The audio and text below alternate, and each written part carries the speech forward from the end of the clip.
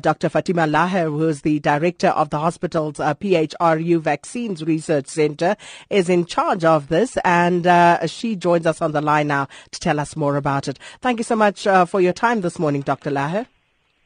And thank you very much for having us. It's such an exciting time, and hello to the listeners. Exciting indeed, but tell us exactly, what this vaccine will do that we don't already have. So this vaccine regimen is, just to clarify, it's not meant to be a cure for people who already have HIV. What we want the listeners to understand is that what is being tested is a preventative HIV vaccine.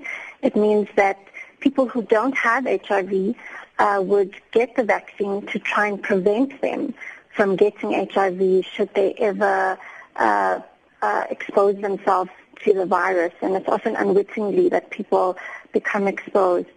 And I do understand that there are a lot of other HIV prevention methods that are in existence. For example, we have condoms and male circumcision and post and pre-exposure prophylaxis and many, many more tools. But, even so, there are over 1,000 people in our country that become infected with HIV every day.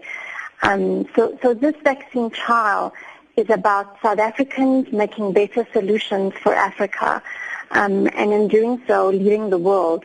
The South African researchers and the communities that we work with are leading this collaborative effort, and it's being led with a lot of passion and hope for the future. So when it comes to vaccines and trials, the situation inevitably, focuses on some of the drawbacks, some of the negative aspects of it. So talk to us about this particular trial and who the people will be who will be testing this particular vaccine and the process as we can expect it to unfold.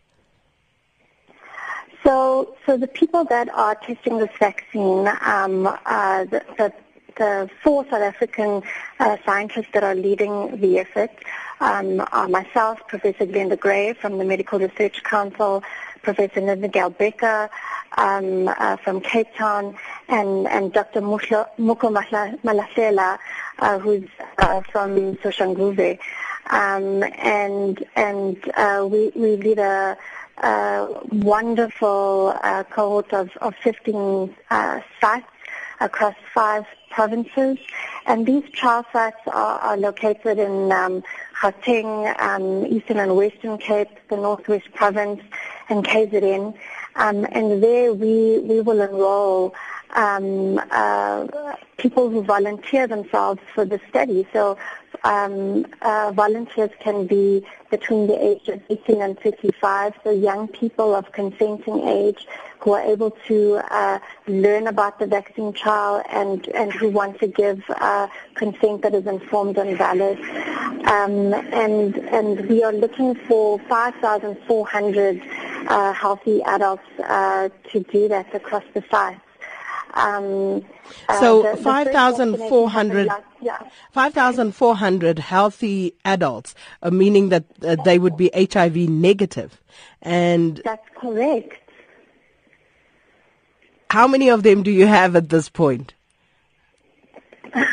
So we just started last week with the first vaccination, which was a really happy moment for everyone that has been working for a very long time now to get to this point. And so as of today, we have 3 people vaccinated, and so far so good. So you're taking these healthy people, you're going to vaccinate them, and they will just go about their daily lives. How will this work? Are these people who are particularly at risk of HIV infection? Will they be using other methods of prevention? How exactly will this work? So in the study, some people will get vaccine, and some people will get placebo. But everyone will get the best standard of prevention care that is available, and that's what I was mentioning to the condoms and access to circumcision and pre and post exposure prophylaxis, many other methods that people can use to try and stay HIV negative. So they will have access to the best of the methods,